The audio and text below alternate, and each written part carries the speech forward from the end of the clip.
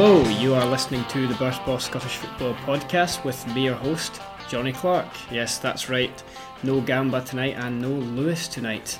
However, we do have a big panel, 4 people on, and we are very, very excited about the Scottish Cup. Aren't we, Fisher? Yes, absolutely delighted. My favourite weekend of the year. The favourite weekend of the year, and so excited are the Rangers fans that there's 2 of them on this podcast. Craig Gamble is also here. Well, certainly is. Looking forward to it, boys. I think it's my first domestic appearance of the season, so...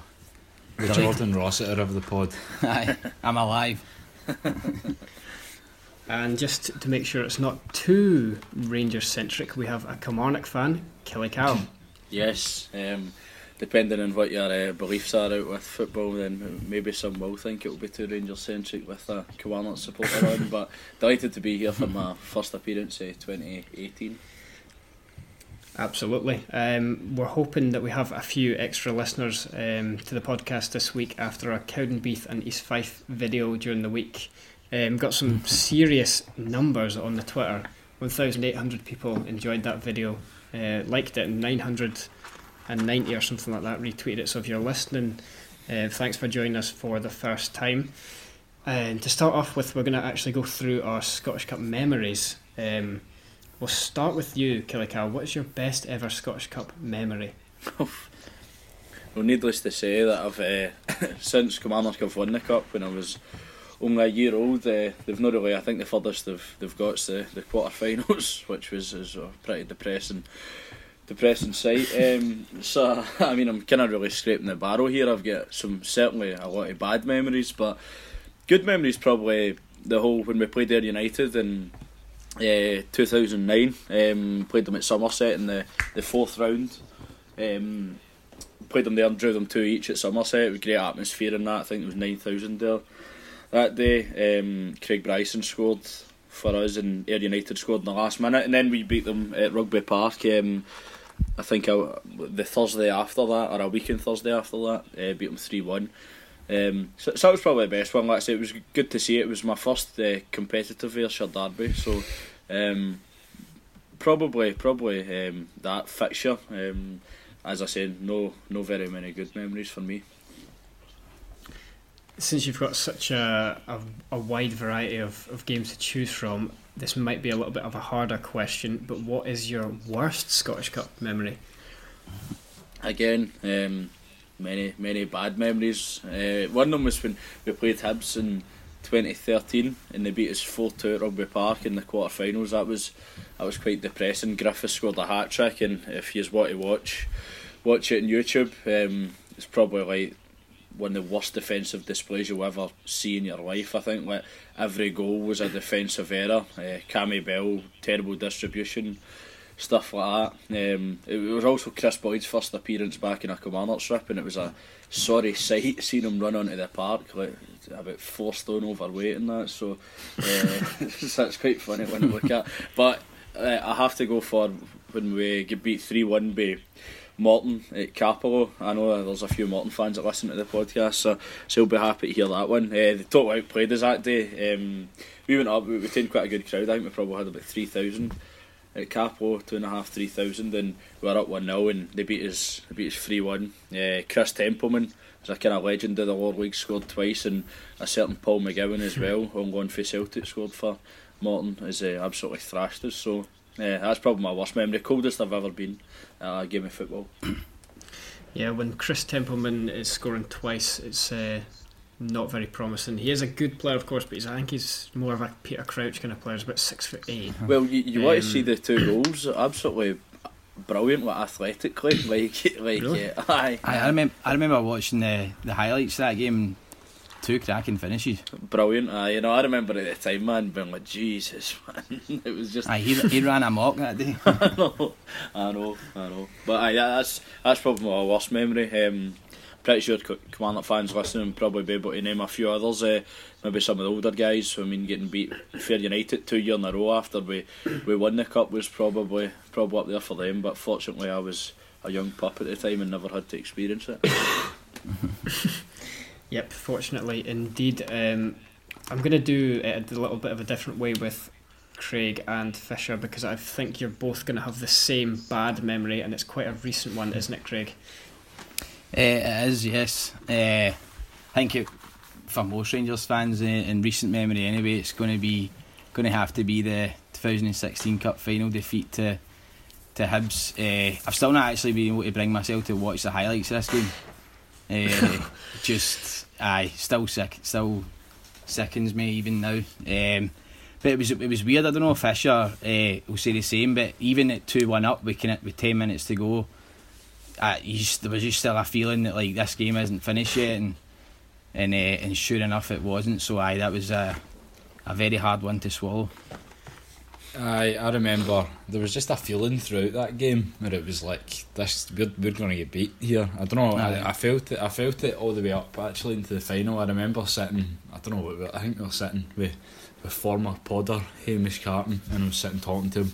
And I was like, I think we're going to get beat next week in this final. And he's like, Rangers don't get beat like that. It's like I remember him saying that very clearly. It's like Rangers don't lose games like that. But as soon as I saw Rob Keelan's backing off for Stoke's first goal, I was just like, oh, here we go.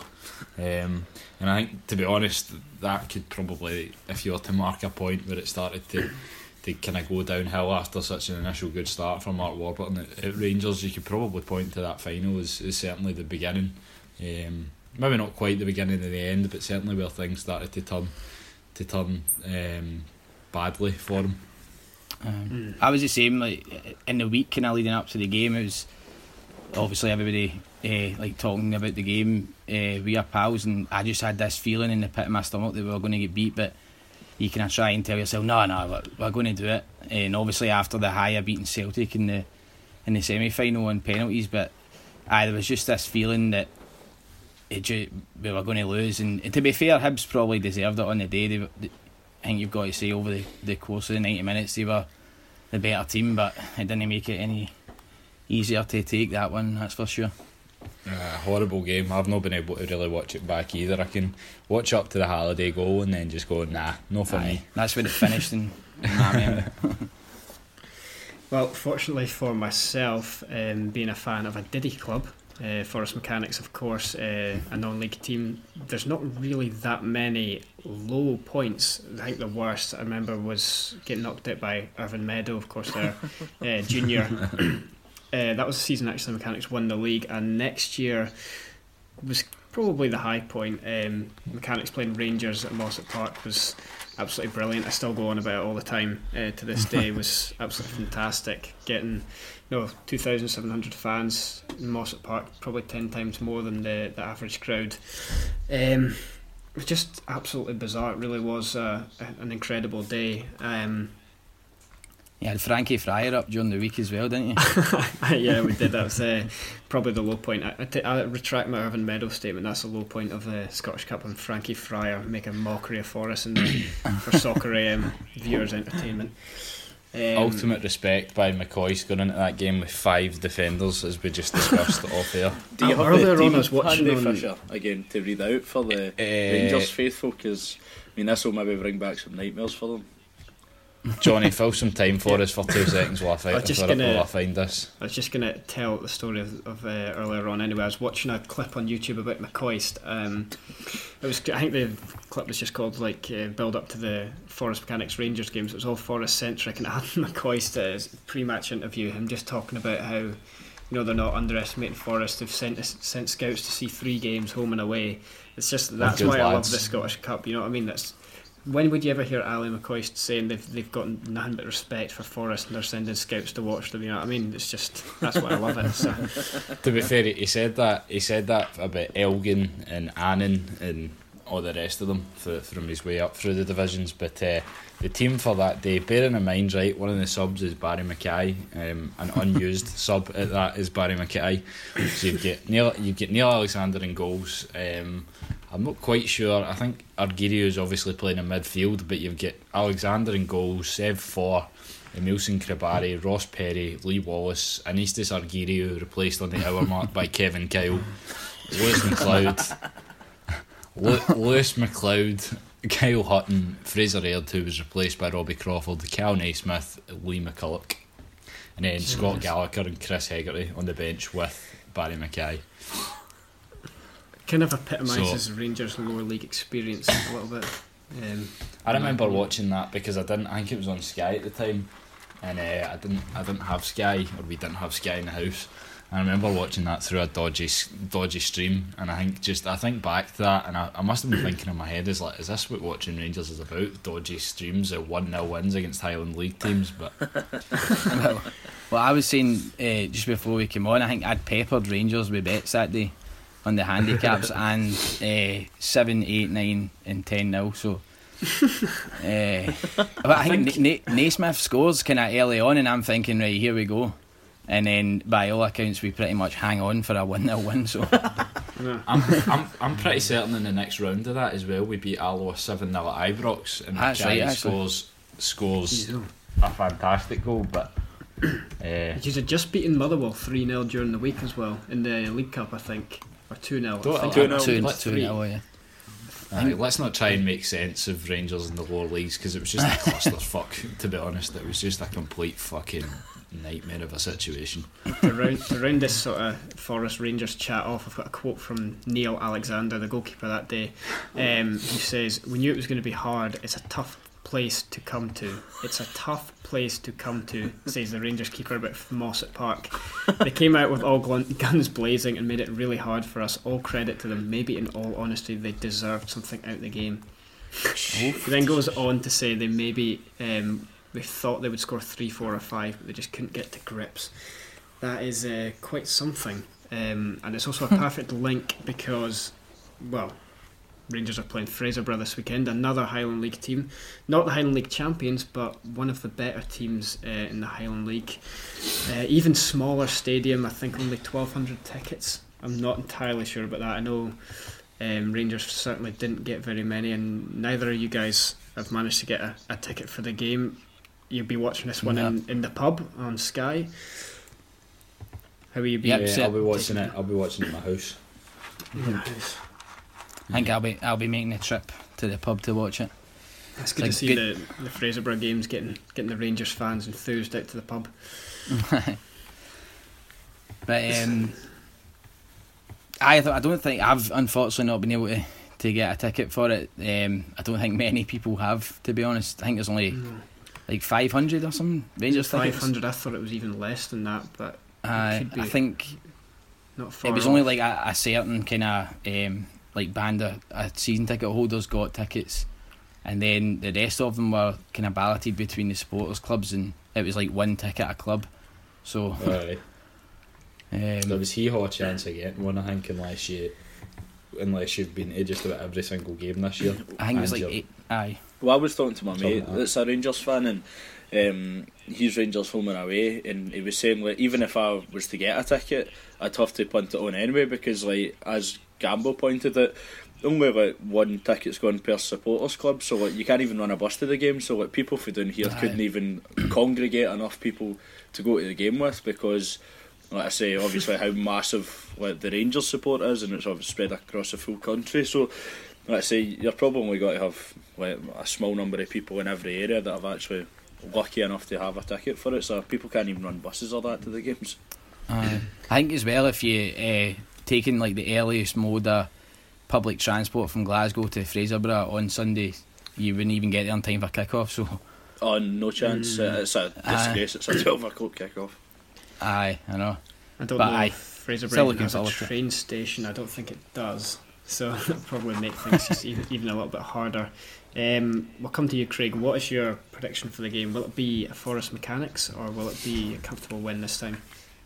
I certainly won't be peppering the handicap markets this time, but no, I'm looking forward to the game. I think, of course, Rangers have got to be. You got to hope they will be winning this one comfortably. But as Neil Alexander was saying there, and me kind of mentioned it before we came on, like Fraserburgh have got absolutely nothing to lose here, and they're going to come out absolutely all guns blazing and just play it like exactly what it is, a cup tie in the biggest game, no question, of these players' careers. So they're going to come flying right out, and it'll be up to the Rangers players to deal with that, and obviously let the kind of the quality that we've got come through, and hopefully it will be a comfortable victory. Fisher? I think it might be kind of similar to, if you remember when Celtic played East Kilbride a couple of years back. I mean, it wasn't, they didn't run all over the top of them by any means, but they by far and away controlled the game, and probably should have scored more goals than they did in the day. I think it'll be similar to that. I think there'll be kind of spells where it might not be as easy. I think we'll obviously have a lot of the ball, but I think in the end up it should be a routine cup win for us. And as I'm quite excited, it's nice to have obviously your team back after a couple of weeks of no football in terms of Rangers games, and it'll be interesting rather to see how many of the new players feature. Obviously, I think if it were up to me, I'd like to see Cummins given a run out up front. I think Morelos has done enough to maybe earn a rest in this one. And then obviously you've got Russell Martin, Jamie Murphy, and perhaps even Greg Docherty by Sunday as well. But no, I think in the end up it'll be routine, but I can't see it being a kind of absolute mauling. I think maybe 3-4-0, something like that, which would still, I think, be fairly respectable for Fraserburgh. I think 4-0 is the kind of... It's the Rangers Cup score. Aye, it is. It's just a kind of comfortable enough, but not an absolute drubbing, so a nice staunch score. Is that what you're going with then, both 4-0? Aye, 4-0. 4-0, I think so, yeah. A goal in the 16th and the 90th minute. Fraserburgh scored 72 times in the Highland League this season, just under 4 a match for them. But no, clean sheet for Rangers this weekend. 2 4-0 wins. Apparently, I'll go for. I think it'll probably be. I'll say 4-1. I'll give Fraserburgh a goal. I reckon I'll nick one. Killicow. I'm going to go with 2-0 Rangers. I think that I agree with Fisher. I think that it'll be very similar to that Celtic East Kilbride game. That was just all I could envisage about it. Obviously the tight park and that. Obviously I know the East Kilbride game was played at was it played at Airdrie Excelsior. So I think it'll be 2-0 Rangers. I think that they'll totally control the game and have like the possession stats will be frightening. But then again, as you pointed out, like I read earlier on, that Fraserburgh are obviously quite an attacking minded team. So I mean, I would like to see them get a goal to give them a something to shout about. Of course you would. Of course. But no, I just have a feeling it'll be 2-0 Rangers. It'll be a pretty straightforward game. But Rangers are in a position to kind of, the damned if they are, damned if they don't, kind of, because I mean, if they win the game, they're expected to do it anyway, and if anything else happens, then they're got to be ridiculed for it. So a kind of lose-lose situation for Rangers. But from a Rangers point of view, I'd 100% get Cummins in. Key to get your striker to start scoring goals as soon as possible. So give him a run out, and if he can get a goal or two in his debut, then that should put him in good stead for the rest of the season. And I think him and Morelos will have a good partnership together. But nah, for me, 2-0 Rangers. It's nice to be. It's nice to be able to go into this game and actually have some options, because if you're playing a kind of tie like this a month ago, you're probably still having to go with the majority of your kind of first team, whereas now you've got people wondering, where's Windass going to fit in with Murphy and Cummins and Morelos, and then you've got Candeas as well, obviously potentially Greg Docherty, McCrory, Ryan Jack, Jason Holt's been doing very well as well, and then obviously with Russell Martin coming in, you're not really sure what's going to happen there. So it's nice to actually have a bit of strength and depth, and maybe Murray will take the chance to try and embed some of the new players. I'm sure he will, to be honest. And it's quite strange, because obviously a game like Fraserburgh you would expect for Rangers fans, not really fast, you would think would be a routine win, but as I said, I'm really excited to actually see how we line up, what formation we go in, and how he tries to bring in these new players, all of which I think boost the quality of the squad, along with trying to implement them alongside players that have already delivered for us this season, like Windass and Morelos and McCrory as well. So I think it'll be an interesting watch from a Rangers fans' point of view, just to see how the team looks. And obviously, by all accounts, you know, we could have more players in later in the window, but to have had our business done this early, and to bolster the squad and have the opportunity to try guys out is really important, especially with a big game next midweek as well. So as I say, I'm really excited for it, and I'm just hoping that it's a good game that Rangers control, that we see the best out of some of these players, and that it's a comfortable win in the end. It's going to be nice as well to actually have a bench with kind of like first team quality players on it. Do you know what I mean? And but I think Cummins, I don't think he's trained yet this week. I think there's been a bit of discussion whether he's either, I saw a comment earlier that he's got the flu or something like that, but there's other folk obviously saying because he's been down south, he's been given a couple of days just to get his stuff together to come back up. So I don't know, I mean you would expect him to get a run out anyway, if not a start on Sunday. It's a chance for him, no disrespect to our host Fraser, but it is a chance for him obviously to kind of hit the ground running and get a few goals. But it's just it's just like kind of epitomises the fourth round of the Scottish Cup, doesn't it? This cup tie, so I can't wait for it. Obviously, absolutely brilliant cup tie. As Fisher was saying, the kind of the winter break. Obviously, you're looking forward to any game, but it's going to be good on Sunday. So I'm looking forward to it. Just make a quick point about Fraserburgh before we move on. Before people start thinking they're listening to Heart and Hand or something like that, we'll make a point of it. I actually said before the podcast to Craig, I think that it's more difficult playing a team like Fraserburgh than it is maybe our League 2 or bottom of League 1 teams, because like you mentioned earlier, they're not going to be afraid to attack. They're not. I mean, they probably train once or twice a week. I mean, I know that's probably the same as League 2, but they're not as professional. They're not going to try and defend. They're just going to go right for it. They're not going to have... I just think that they're going to take the game by the throat. They'll attempt to, and they could be more dangerous. They're unpredictable. And it's a total one-off. You know, you could play Cowdenbeath when you're coming through the leagues. You played them. You know that you could play them in the League Cup. With Fraserburgh, it's a complete one-off. So I will just say to any Fraserburgh fans listening, enjoy it, because I guarantee you'll be talking about it for the next 6 years of your life at least. We'll move on from Rangers and Fraserburgh just now. We'll talk about the Edinburgh Derby. It's an all top flight clash. Hearts have gone 9 games without a win against the Highways and only scored once in the last 5 games against that stubborn against that stubborn Craiglone defence. Of course, that's just not the case. They've only scored once in the last 5 games and they've gone 9 without a win against Hibs. Is that going to change this weekend? I think it will. That was literally what I was about to say as well. On you go, Fisher. No, on you go. I interrupted you earlier. Be my guest. Alright, cheers mate. No, I think I fancy Hearts to win this Sunday. I really do.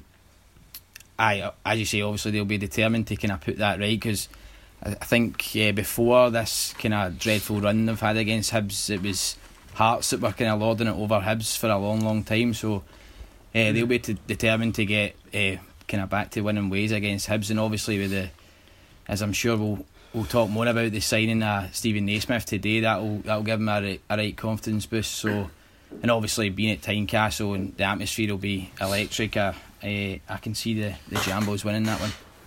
Just talk a bit about that Naismith signing just now if you want, and we'll get Kelly Carl's opinions on it after, because we know he's quite upset about the whole occasion.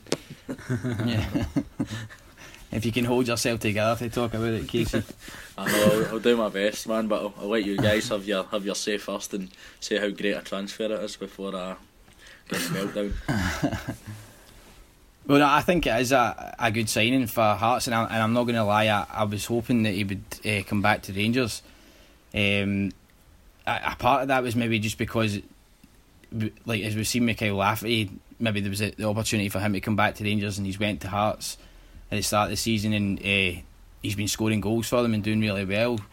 So at the risk of him maybe going to somewhere else in the league and kind of hitting the ground running and doing really well, I wanted him to come back to Rangers, and obviously he's a really good player. So But I think after Rangers getting Cummins in, maybe not as bothered as what I would have been about missing out on Naismith. Or not, well, that was the kind of the line, wasn't it, that Hearts had pipped Rangers, even though there hadn't really been much interest, I don't think, for Rangers. So I think he is a good signing, and we'll see how he gets on, obviously, at Hearts. But I can see him doing well.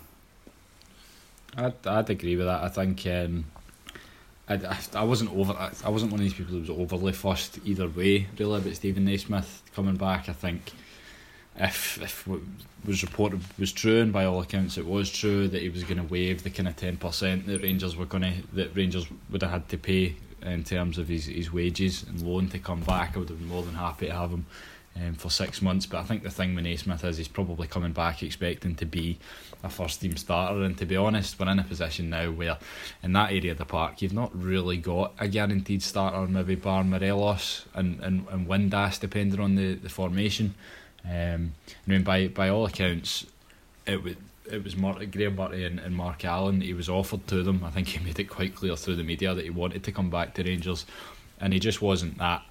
I mean, I don't think it was a case of they just weren't interested totally. I just don't think he was that high up in the list of targets when you compare it to Cummins and Murphy, and I think he'll do well, though. I think it's one of these situations where I can see Rangers fans in maybe a month or two's time saying, why didn't we take a punt on, because he's chipped in with a few goals, and he's playing well for Hearts, and he's the type of player that when he is playing well, he can drag a team through.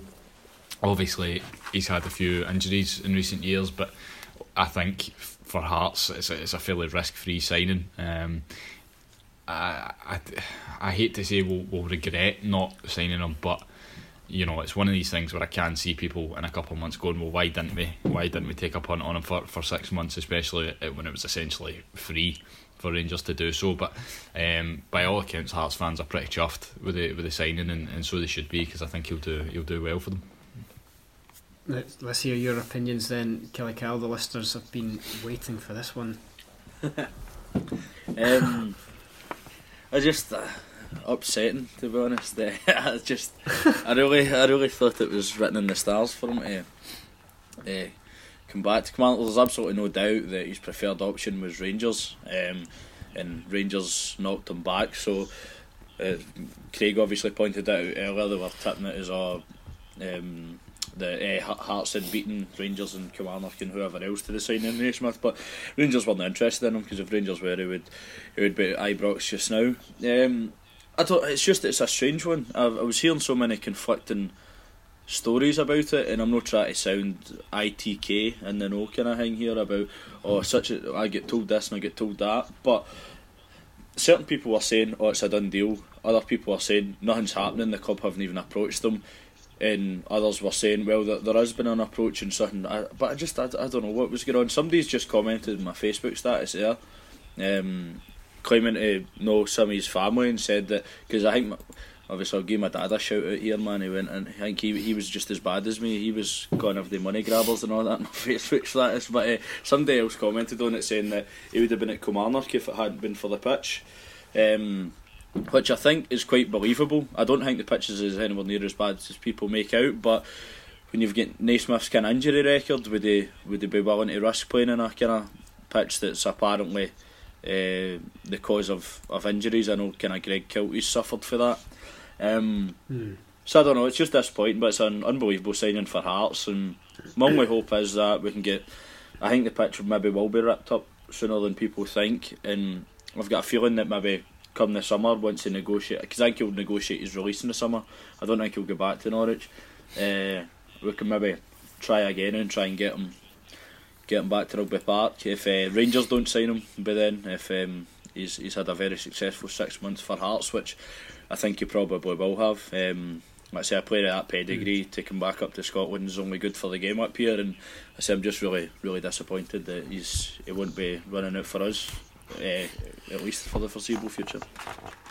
I think there would need to be a couple of variables if Naismith comes to Rangers in the summer. I agree with you. I don't think he'll go back to Norwich. I think he'll be away from Norwich in the summer. I think Rangers would have to finish third or below in the league, and I think Naismith would have to have a really good second half of the season for Hearts, because by all accounts the guys that, the guys that do Rangers podcasts and guys that do have contacts from the club, there's people on the board that would have happily taken Naismith back just now, but the decision was left to Mark Allen and Graham Murray, and obviously as I said, previously they didn't want him. But if Rangers have a poor second half of the season and signings don't deliver, but you've got Naismith at Hearts doing well, I think he would end up back at Ibrox just through, I think supporter opinion would turn to the fact that why haven't we taken this guy? If we can get him in the summer, let's bring him back. And the fact that if the management team and the director of football haven't performed on the park and in player recruitment, I think he'd be back in the summer. But obviously there's a lot of football and a lot to happen between now and then. But that's just my personal opinion anyway.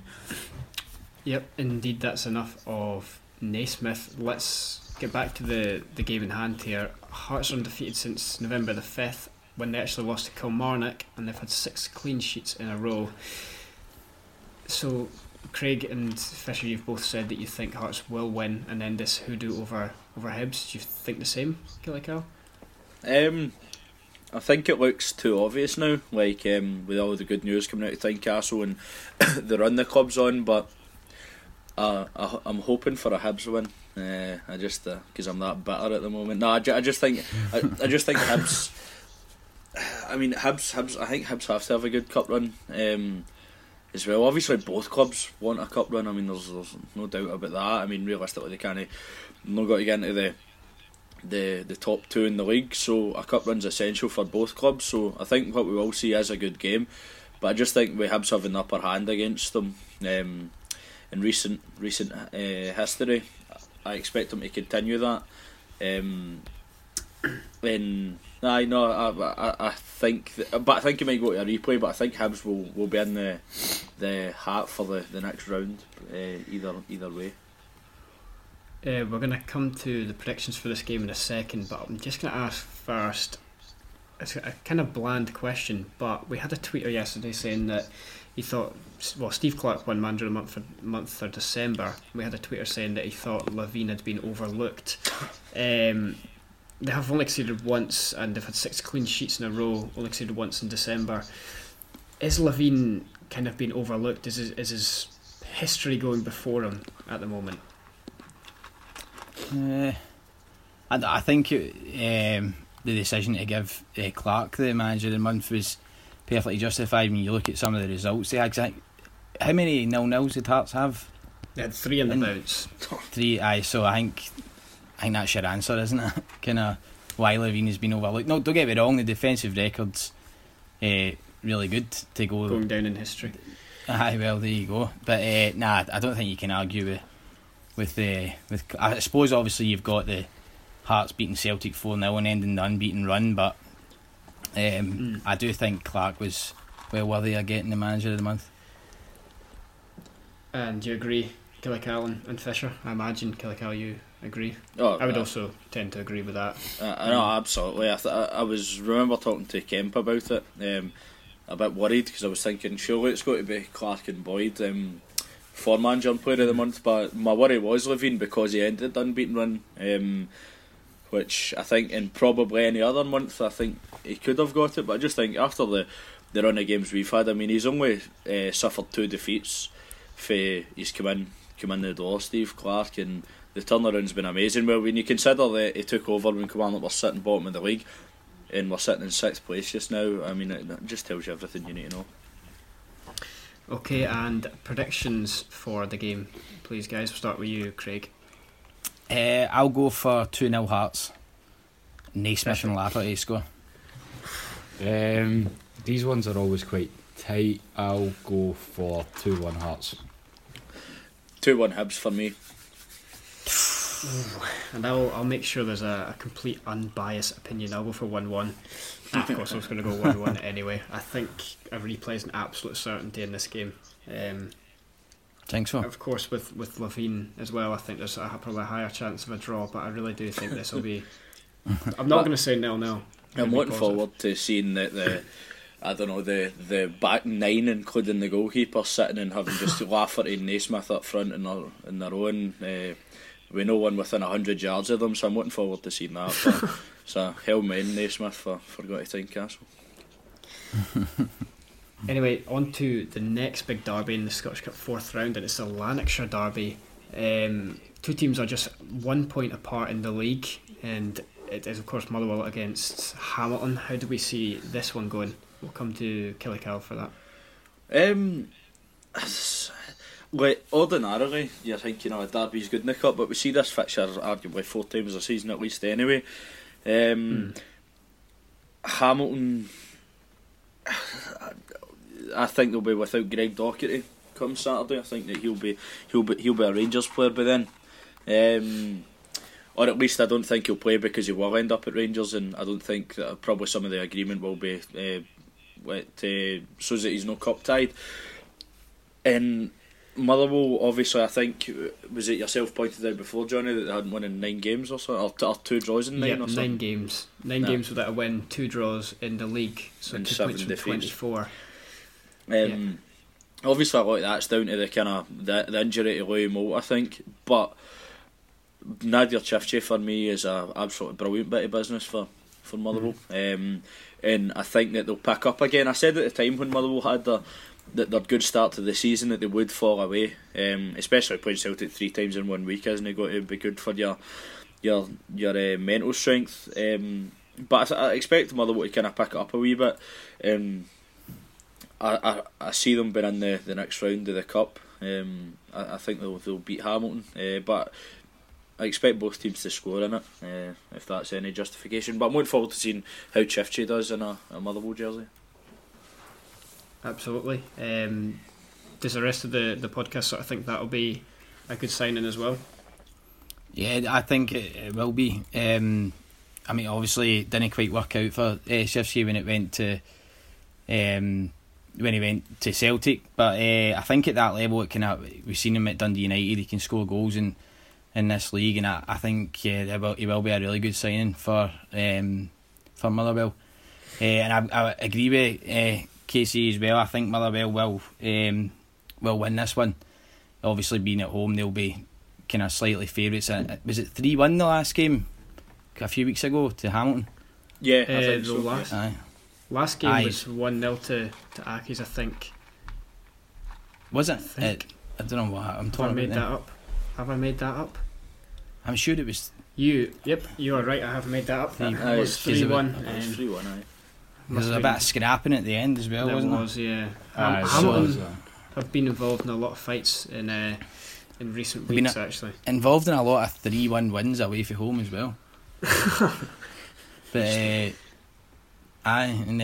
so a bit. I mean, obviously Motherwell will be looking to put that right, and it could be a bit of a feisty one as well. Then after the scraps, obviously it being a derby as well. But yeah, I think Motherwell will be favourites for this, and I think they will justify that and win.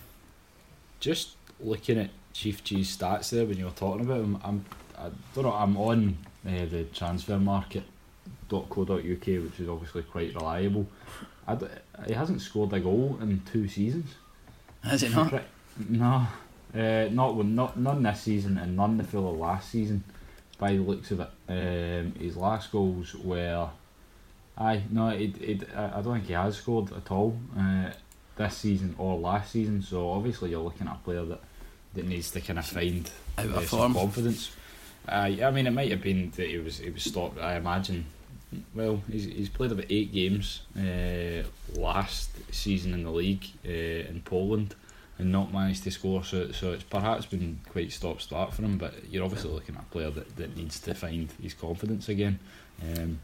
So, you would think at this level Chief G will be able to find it, but you never know. I wouldn't say that you would, especially after losing Louis Moult. I don't know if I'd be particularly confident that Chief G's going to slot in there and bang in the goal straight away. Well, I think that the kind of player that Chief G is that, obviously what you just brought up there, I mean, his goal scoring record the last couple of seasons obviously is quite alarming, but it's been stop-start as you've stated. But I think that you get more than just goals from him. I think he's a outstanding player, technically very, very, very good. The kind of stuff he can do with the ball at his feet, and I think that I mean, I think he should do okay with Motherwell. I think that obviously we all know their kind of tactics like to get crosses into the box and that. So I think he'll do well there, and I think he'll get a fair few assists as well. And no, I will say. Sorry, continue. Sorry, mate. I will say I think he is for it. We all know how Motherwell play. I think he's a good fit for how they play. I didn't mean to interrupt you there, but I do think he's a good fit for a team like Motherwell. Absolutely, and one kind of thing that standed out about this game as well is that we've already touched upon it. Doherty probably won't be playing for Hamilton. We expect him to be a Rangers player by the time this podcast's out, probably. Certainly by this is Thursday night, so we probably expect him to be by midnight. He'll be a Rangers player. How big a loss is he going to be for Hamilton? Anybody? I think he's a. Sorry, on you go, Craig. No, it's your turn this time. I think by all accounts he'll be a pretty big loss. I think Hamilton. I think the policy obviously at the club is if the offer's right they won't stand in a player's way, but I think Greg Doherty he's been a fairly crucial player. I mean, all the stats you see on Twitter and things like that are that are very impressive. So I think he will be a big loss, but I don't really see Hamilton in too much. I suppose you never really know with Hamilton, but I think it will be a big loss. But for some reason, I still think they're going to win this tie. I don't know. I've just got a feeling that Hamilton will win the game. But obviously, from myself and Craig's point of view, fingers crossed he is a Rangers player sooner rather than later. But I think he will be a big loss. But I still think Hamilton will win the game. Let's have a prediction from each of you for Motherwell against Hamilton. Start off with Kelly Cow. I'm going to go 2-0 Motherwell. Gamble? I'll go for Motherwell to reverse that scoreline from a few weeks ago. I'll go for 3-1 to Motherwell. And I'll say 2-1 Hamilton. Will I go with a draw? No, I'll go for a Motherwell win. Motherwell will not go 10 without a win. It'll be 2-1 to the Well. 42 minutes into the podcast, we're about to come on to Kilmarnock finally. There's just a few words you could use to describe Kilmarnock getting Ross County at home in the fourth round of the Scottish Cup. Depressing is probably one of them. I think I could use a few harsher words than that, to be honest, to describe this tie.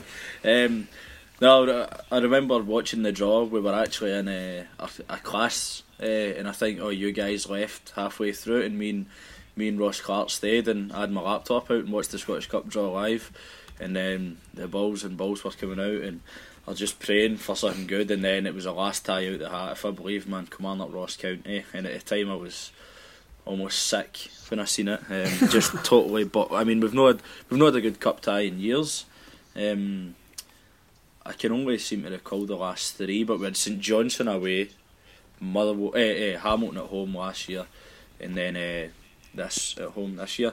But obviously it was horrible. You obviously want to go somewhere, a tie like what Rangers have got. Anybody in the lower leagues you would take away from home for something different. But at the end of the day, it's a winnable tie. I think it'll absolutely be a tough game. I seen Coyle saying that he's hoping to get a couple of players in. Well, at least one player in by Saturday. So it should be interesting to see how they line up.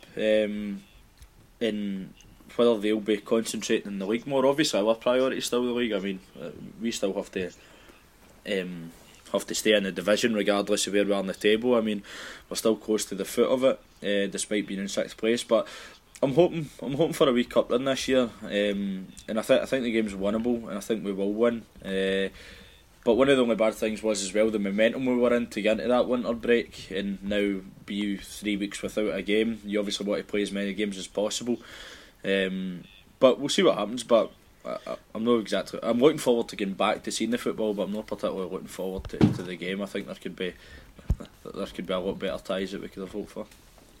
Absolutely, but Ross County, obviously the winter break's given them a bit of a rest, but they've been on terrible form. Bottom of the league, and really, really struggling in sort of all areas of the park, despite Owen Coyle coming in. do we see them as sort of relegation favourites now? Is it really a case of prioritising the cup at this stage? Prioritising the league, I should say. Of course, not prioritising the cup when you're bottom of the league. Well, I think that if you were to ask Ross County fans, I think they'd probably prefer to stay in the division than go a cup run. But end of the day, I mean, a win's a win. It's obviously got to be good for morale. One thing I'm hoping isn't for a replay, because I think that could be. I mean, and I think they've already scheduled the replay would be on Tuesday. Despite the game being this Saturday, the replay would be Tuesday, so that's quite quick. And then I think you've got this Tuesday coming. Yeah. Only for our clubs though. I think it was pre-agreed. I just remember somebody putting it in the forums. So I just hope the game doesn't go to a replay, because I mean we've got a lot of important games coming up. So, but I'm confident I'll win. Absolutely. That is all the coverage that Kilmarnock versus Ross County in the Cup deserves, unfortunately. So we're going to move on. Agreed. And we're going to go to... We get predictions for that game? Oh, of course, yes. We'll give some predictions. We'll give it a little bit more coverage. Kelly, I'll start with you. No. 5-0. Who needs Stephen Naismith anyway? No, only joking. I'd say 2-0 Kilmarnock. Gamble? I'll go for 2-0 Kelly as well. Yes. 0-0, your final prediction, Fisher? Aye, it's going to be a rubbish game. Looks like I'm going 0-0 for Ross and then County 0-0 and then penalties. Oh, gosh, man. 1-0 on penalties. I am going to go for Ross County to win 2-1. Cammy Bell will play his first game on Saturday. Oh, right. Use it for Kilmarnock. He'll save 3 1-0 Ross County then. Well, it happened to be a whipping deflected shot that will beat him this time, man. Oh, Probably the useless bastard. Jesus. Apologies. Continue. Yeah, we'll move Apologies on now to the Cammy Bell family.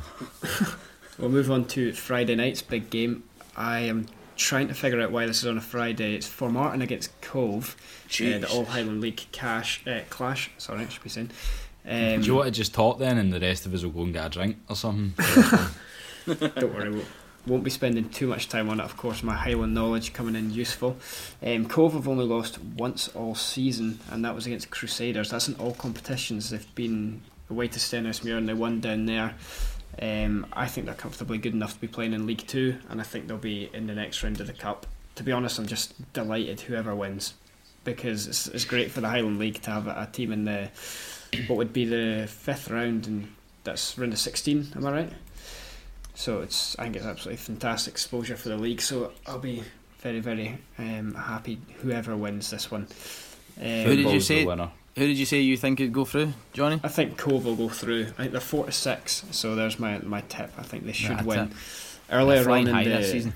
Absolutely, they've not lost in the league. I think they won 4-0 against Formartine away earlier in the season. When it comes to the Scottish Cup, they don't really have a clue, because McBookie are the only people that do Highland League, and I seen they were playing Nairn away in the last round, and they were 1-2 or something, and it was just. I think they only won 2-1 to be fair, but it was the greatest certainty I'd ever seen. Like I think they beat them 7-0 a couple of weeks before. So the bookies just don't seem to have a great clue about Formartine v Cove or Highland League in general. I'm just going to talk again, because this is quite a depressing game. Even in the words of our own Falkirk fan, Connor Park, it's Livingston against Falkirk, and it's kind of one of those ones like Kilmarnock Ross County where if you're a fan of either team, you're pretty depressed about this one.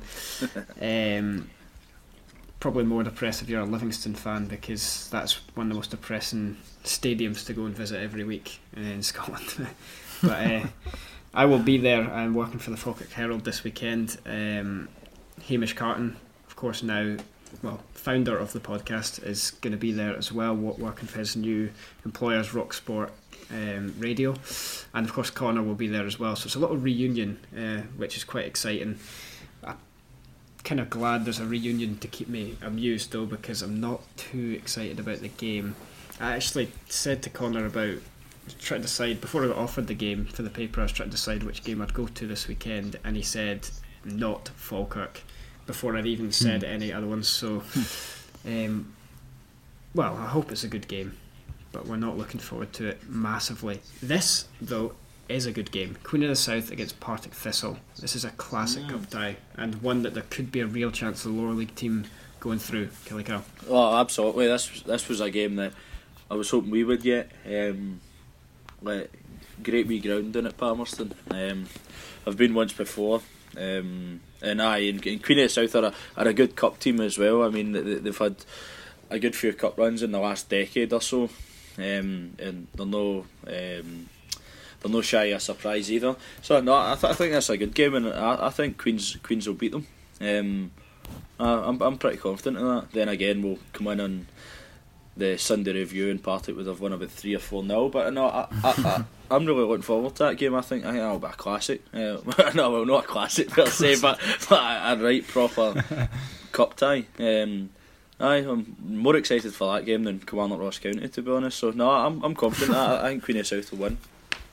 But kind of like Ross County are part of a team that are prioritising the league, do you think? Are you asking me that question? Well, it's a question open to the podcast. Well, I will answer it then. No, I don't think any teams really here kind of prioritise. Really it's still early on, isn't it? Aye, absolutely, mate. I mean, it's more a kind of European football and English football kind of thing. When obviously there's more money in the leagues, in the league and that. I don't think any team prioritises the league per se, but what I meant earlier was that if Ross County aren't like banking on a cup run for anything, you know what I mean? Whereas you've got teams like both Hearts and Hibs who would love a cup run. So that Partick will want to be in the next round just as much as any other team there, but I have a feeling that Queen of the South will do some damage. I think that's an important point. It's one of the reasons why I personally love the Scottish Cup so much. You don't see any teams, any team fielding a weak side, or a weakened side. It won't be Rangers have made 11 changes for a trip to Fraserburgh. You know, they'll play first team players. You know, they were talking about playing Jason Cummings and stuff. You know, you just don't get that in England. It's Sutton United v Arsenal, and Arsenal are playing God knows who at right back. 16-year-old Wenger's dog, man.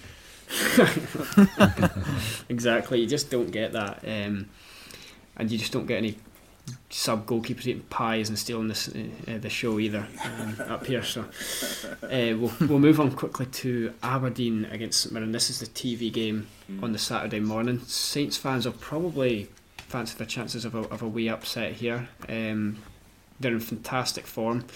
Aberdeen, of course, have just had their winter break. How do we see this one going? I think this could be a potential. Sorry, can even get it out there. Potential banana skin for Aberdeen. Obviously, they're going to be pretty big favourites, but as you said, St Mirren are in brilliant form just now. 8 points clear at the top of the championship, albeit I think United have got a game in hand, don't they? Mm-hmm. But I mean, yes, St Mirren, they've got absolutely nothing to lose going up there, and they've got players who can hurt Aberdeen. Obviously, a lot's been made about Lewis Morgan, him signing for Celtic and going back on loan to St Mirren. But Gavin Rayleigh as well, he's having a great season, and yeah, I think St Mirren could cause Aberdeen a lot of problems. One game where the visiting team will not be causing any problems is Celtic v Brecon. Does everybody agree? Yeah. I think Brecon are saving the first win of the season. I bet you'll still see Gamble in the predictions backing Brecon for a win. Nah, I think they'll take it to a replay. Imagine the carnage, man. Celtic got to the hedge, man. That'd be brilliant. I love the hedge. I've got a funny story about the hedge. One time we played them, it was in the League Cup though, I hope I'm allowed to tell it, but we're in the League Cup and played them there, obviously midweek about 7 years ago, more than that, nearly 10 years ago actually. Me and my big brother went up, and let's say it was just funny, sitting in, the Kelly flags were over for the hedge was, and then like some wee Ned like jumped over the hedge with like a torch, like a torch, like wood burning kind of stuff, like people chasing folk like up hills and that kind of. that kind of torch, and he had that and started setting all the Kelly flags on fire, man. And then all the Brecon fans were applauding it. It was one of the most ridiculous things I've ever seen in my life. So I wonder if they'll remember that. It was a classic. I was actually telling a similar story earlier about how the Rangers fans stole our banner at the Forest Mechanics game when we used to have a banner for our main striker. We had a little kind of ultras group, which the Rangers fans took exception to. Not sure if it was because the striker's name was Ryan Green. That could have had something to do with it. Did it say Green Army? I think it must have said something to do with the word green for them to get that He's had it coming Forest then. Mechanics Had flag. to go. Had to be set alight. Next game we've got a sellout. Albion Rovers v St Johnstone. I think it's both ends that are sold out for this game, because when I looked at getting tickets for this, I've never been to Clifton Hill before, and I quite fancied it, but I don't think that's possible. So if you're going to drive there this weekend, maybe take a detour and go to Alloa, because they're playing Dundee United. Potential cup upset in either of those games. God, I hope so. I hope Dundee United's misery continues. That'd be funny. Jesus. Bitter. And St Johnstone, do you hate them as well, or? Better. Nah, fairly neutral on St Johnstone, to be fair. You end up hating I Kilmarnock now because of this scandal going on with the transfers that will come on to. I hate Kilmarnock because of you. Already, so. Bitter, man. Pint of bitter, please. I feel like if there is going to be an upset, it might be in the St Johnstone game, but St Johnstone are one of those teams that never seem to get stung by kind of upsets. They just always go out when they're supposed to, if that makes sense. Unless, of course, they win the thing, which they did. But I think both St Johnstone and Dundee United will go through, personally. And do you agree with that, Killicow? Yeah, absolutely. I can't really see anything other than that. With respect, obviously. Can't see anything. I just think it'll be pretty straightforward for both sides. But it's good to see that the St Johnstone games are sellout. Absolutely. Yeah. I can actually see there've been a couple of. I could see both of those games. I think I could see Albion and Alloa winning those two. I'm not going to say they both will, but having spoke to Tom, our local Dundee United fan, during the week, he also thinks Alloa have a very good chance. Tom's more a pessimist than me, but at times Tom's extremely positive like Armour. So me and Tom are one and the same, I think, when it comes to our clubs. But I think he's quite pessimistic, the same way I can be at times. But this was also the guy who said that Dundee United would not move from top of the league all season. And the week later, they were in second place. So, for the first time last night, I heard him admit that St Mirren are probably going to win the league. Brilliant. Craig has unfortunately had to leave us. He didn't actually say why. He's lost track of the time. He might be. I was going to say he might be working, but I think Ladbrokes are open this late. But he thought that Peterhead. He said he's putting Peterhead in his Saturday coupon against Dumbarton at home. 2 divisions below Peterhead are, but they've thumped the goals in. Is anybody backing Craig up in his absence? Well, I was going to say originally, I think the reason Craig's away is to get public transport to Fraserburgh on Sunday, just in time to make the game. But no, I think that's a tasty game. To be honest, I've always said that Peterhead's squad is good enough to compete in the Championship. Obviously, the likes of yourself, Johnny, who knows far more about the lower leagues than me, might disagree with that. But just reading names on paper, I'm sure a lot of those guys could play at a higher level than League 2. So I think that's a tasty game. And Dumbarton probably are a side who prioritise the league when you consider, the predicament they're in each year. That's why, Stevie Aitken and that is an excellent manager when you consider obviously the part-time stuff, and to still keep Dumbarton up and as comfortably every year, because they always have these kind of favourites to get down. I've backed them to get down many a time.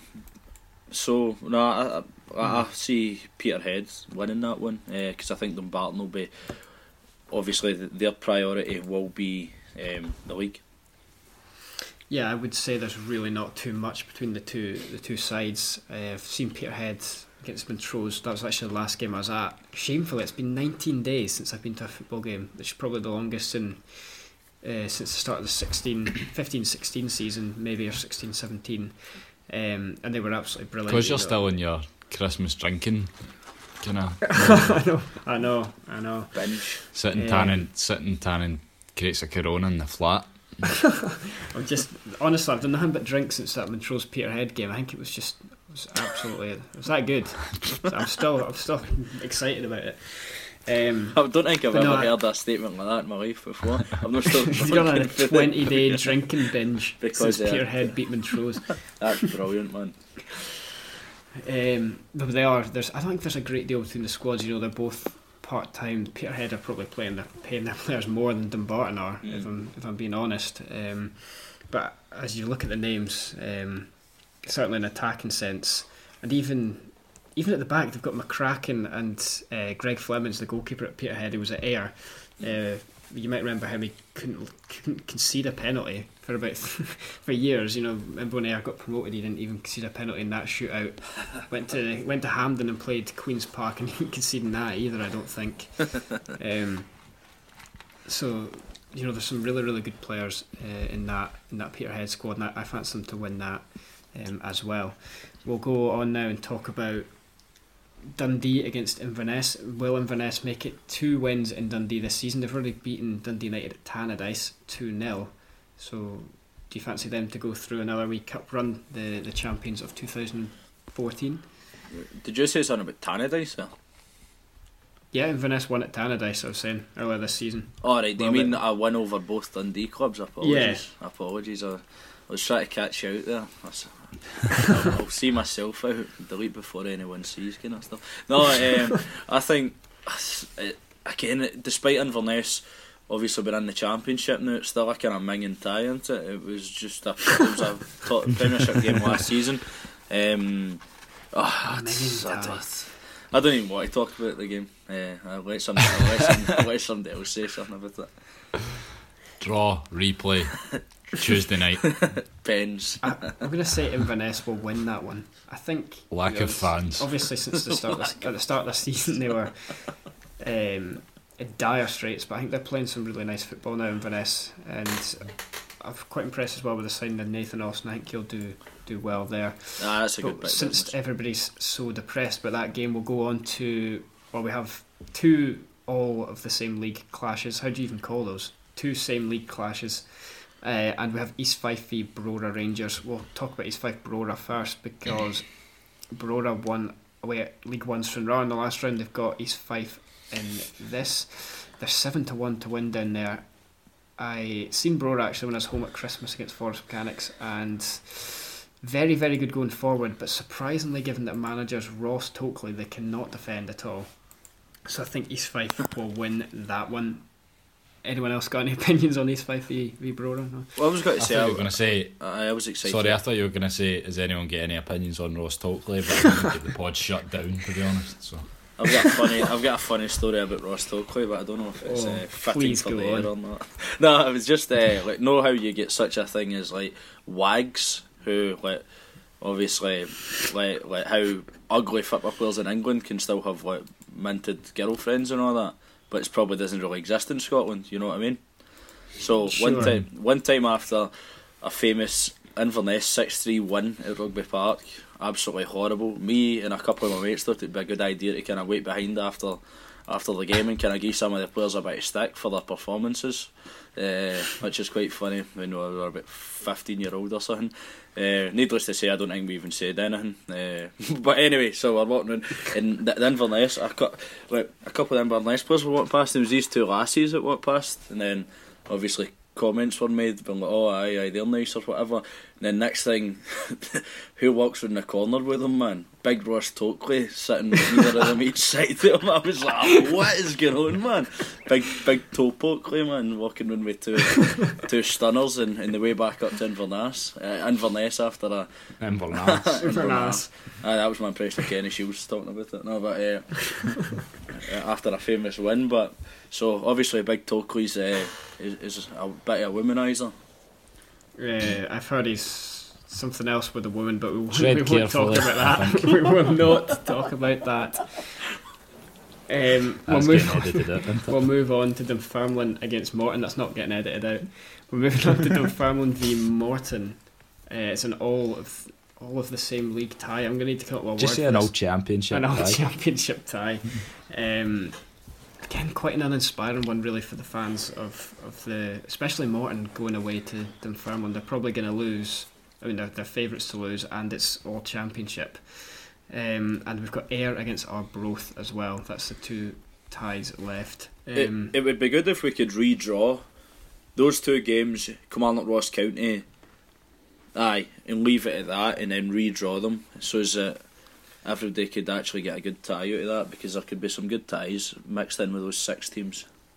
There was so this is what we're going to do with the Scottish Cup. We're going to chuck Kilmarnock, Ross County, Livingston, Falkirk, Dunfermline, Morton, Ayr and Arbroath back in the hat, and we're going to have 4 new ties.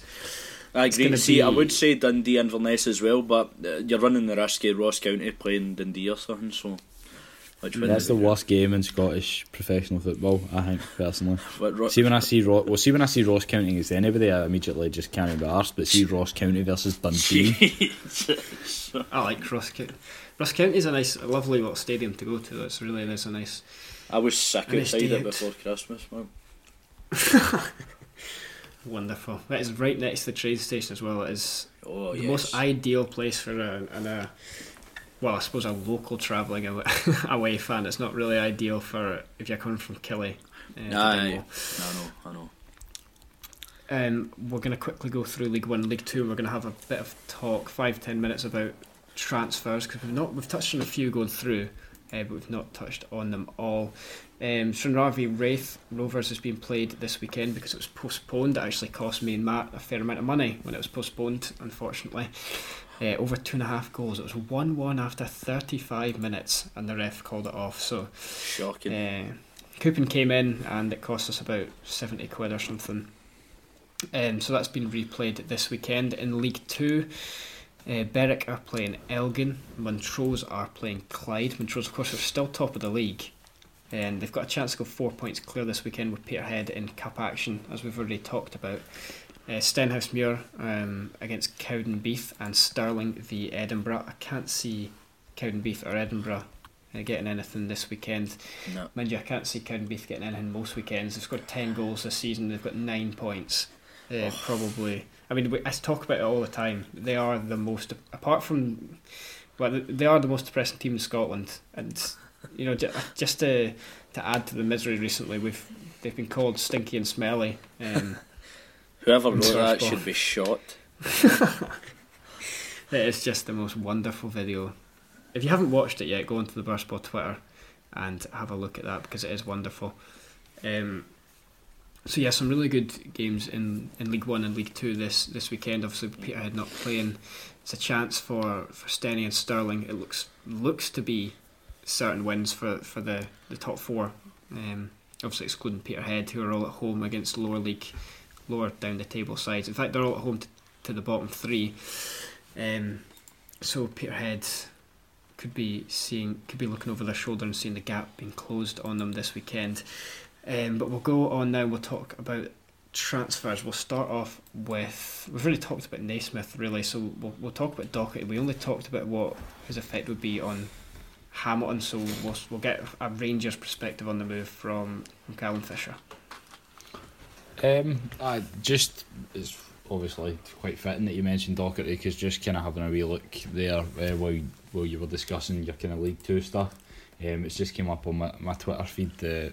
Docherty, it looks like for guys that are kind of Rangers accounts that I follow, and ones that have been pretty spot on with all the other transfers this window, that Docherty deal's pretty much done and dusted. It'll roll over to tomorrow, but that he's going to be a Rangers player. Obviously barring any last minute complications or anything like that, so hopefully that'll be done and dusted. But I think it's the kind of signing that we should be making for roughly around, I think 600 grand. I think to bring in a player, a young Scottish player, talented. He's a Rangers fan, he's highly rated, and the likelihood, barring any kind of major injury, is the fact that we're going to recoup that money. in the future. So he's, from what I've seen of him, he's a good player, talented player. I think he'll add a lot to the team, and I'm delighted, to be honest, that it looks like we're going to get him, because I think by all accounts, you know, he's obviously a Scotland international in the youth teams and stuff like that, and by all accounts he's going to hopefully go on to be a full Scotland international. So really happy that he appears to be coming in, and I think I would be fine if that was our business done for the rest of the window. I think I'd like to see us maybe try and move 1 or 2 players out if we're to try and bring anybody else in, because with Docherty coming in, you're looking at a pretty big squad. But I think Docherty coming in is a really, after the success of bringing in players like Murty, or hopefully the success, but I mean in terms of getting the deals completed, Murphy, Cummins and Russell Martin, is a really good signing as well. And I think he'll, just like the other 3, immediately go into fighting for first team places. Yep. And Callum, what have you made, Killical I should say, what have you made of Kilmarnock so far this window? They've not really had any business at all. Nah, it's no, not at all. I mean, I thought that Clark was maybe bluffing a wee bit when he said about he was happy with the squad and that we would only see players brought in if people were to go. Because even though I think this, I always said I thought the squad was decent enough. I thought McCulloch's recruitment was good.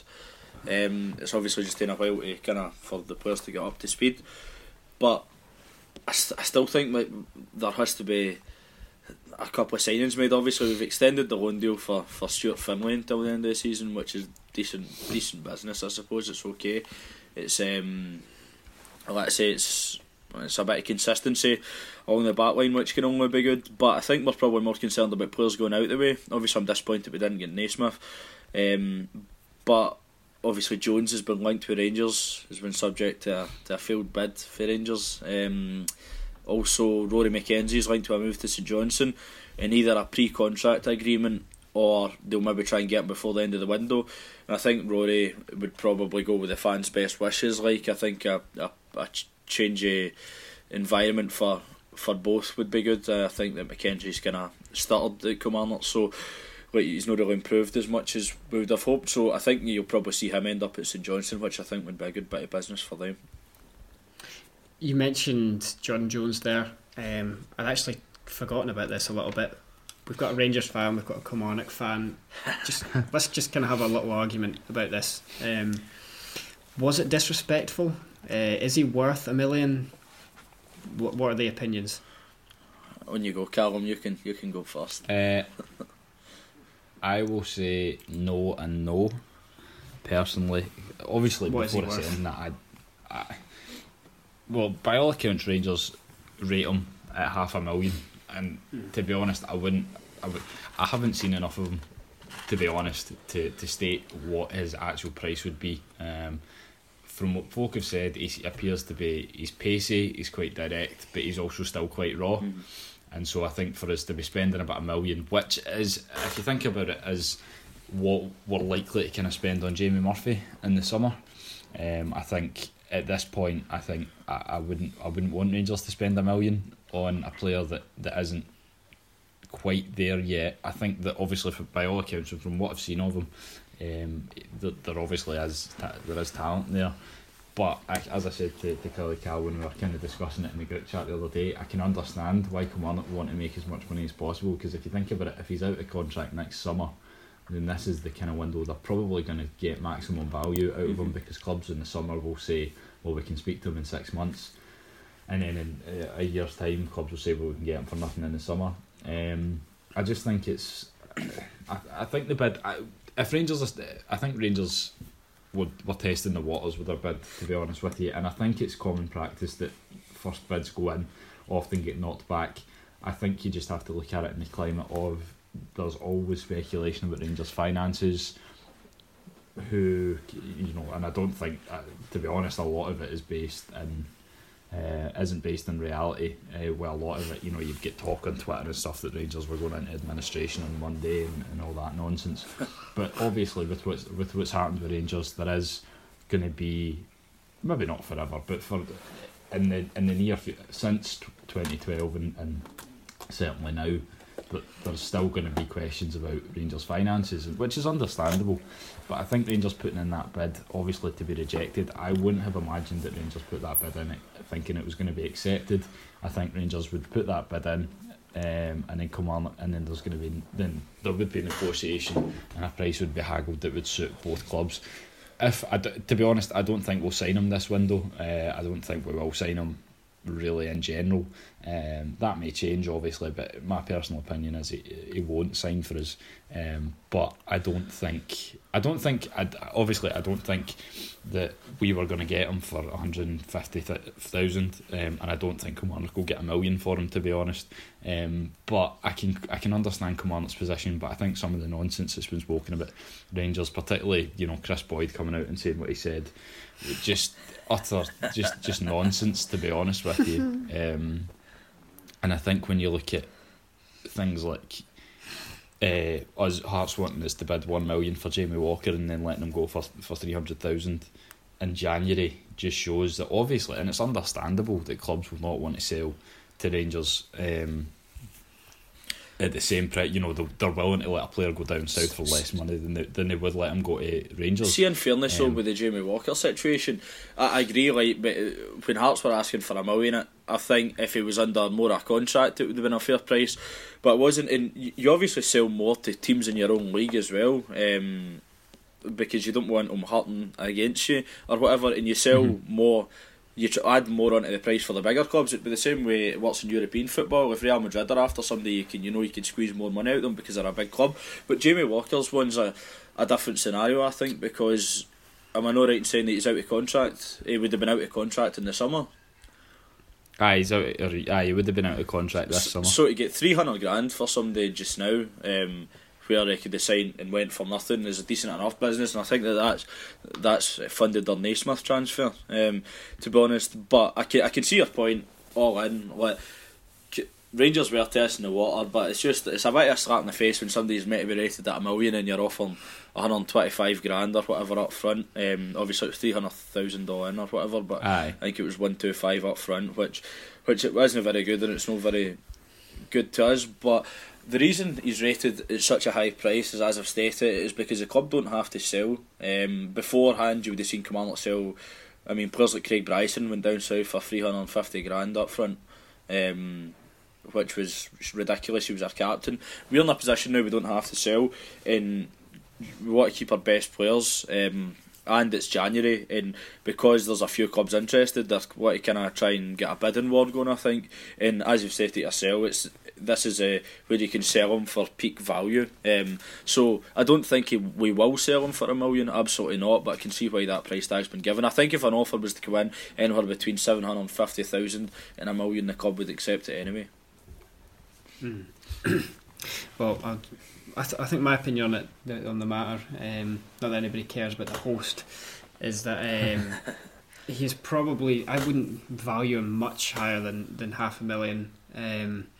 I'm also quite happy to see Kilmarnock reject the bid. I always like to see, clubs keeping their best players and not just looking for the money. Especially, it shows a healthy kind of game. So I was pleased to see that. And I also think that Chris Boyd is probably the worst journalist of all time. No. I just find it it's just a bit boring now. This, he's talking about paying the market value for Jordan Jones. With the market value, there is no market value because nobody's paid anything for him yet. The market value for a £1 million player, as I said, is Jamie Murphy, for example, who we are going to pay that money for in the summer. Do you know what I mean?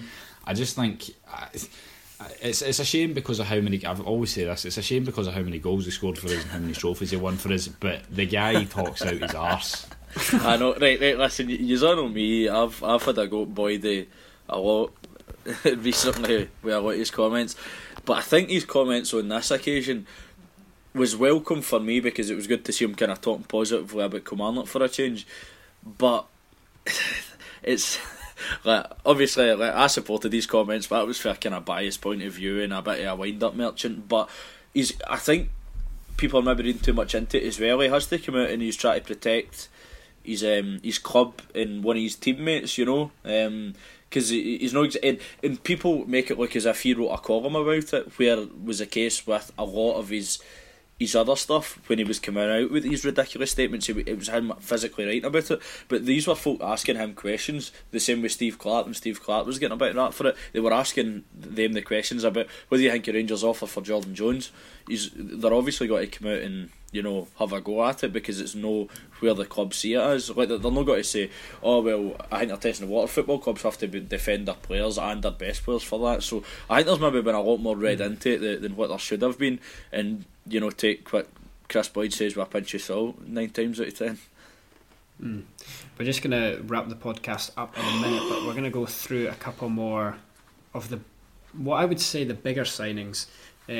Some that maybe gone under the radar. We've mentioned Chifchi during the podcast. Greg Tansey's gone on loan to Ross County, which I think he gets a hard time, but I think that's a good signing for Ross County. Yeah, I'd say he's a good player. I think that's a good bit of business. Yep, absolutely. I'm trying to have a look through some of the others. Of course, Aberdeen have got Niall McGinn back. What do we think about that one? Yeah, very good signing. It does what he says in the tin, you know what I mean. He'll score goals, he'll set up goals, and he's a very, very good player at this level. So Aberdeen, I mean, how strong that Aberdeen squad is now is just really, really frightening. I mean, when you I think it was Ryan Crombie made the point before, when you look at their bench, I mean, last season, like when you had the likes of like Maynard or whatever, who's currently on their bench, last season or the season before, these guys could have been the star men in the team, but because of how strong their starting 11 is this season, it complements how strong their bench is. So that's another good signing, a good solid signing for Derek McInnes.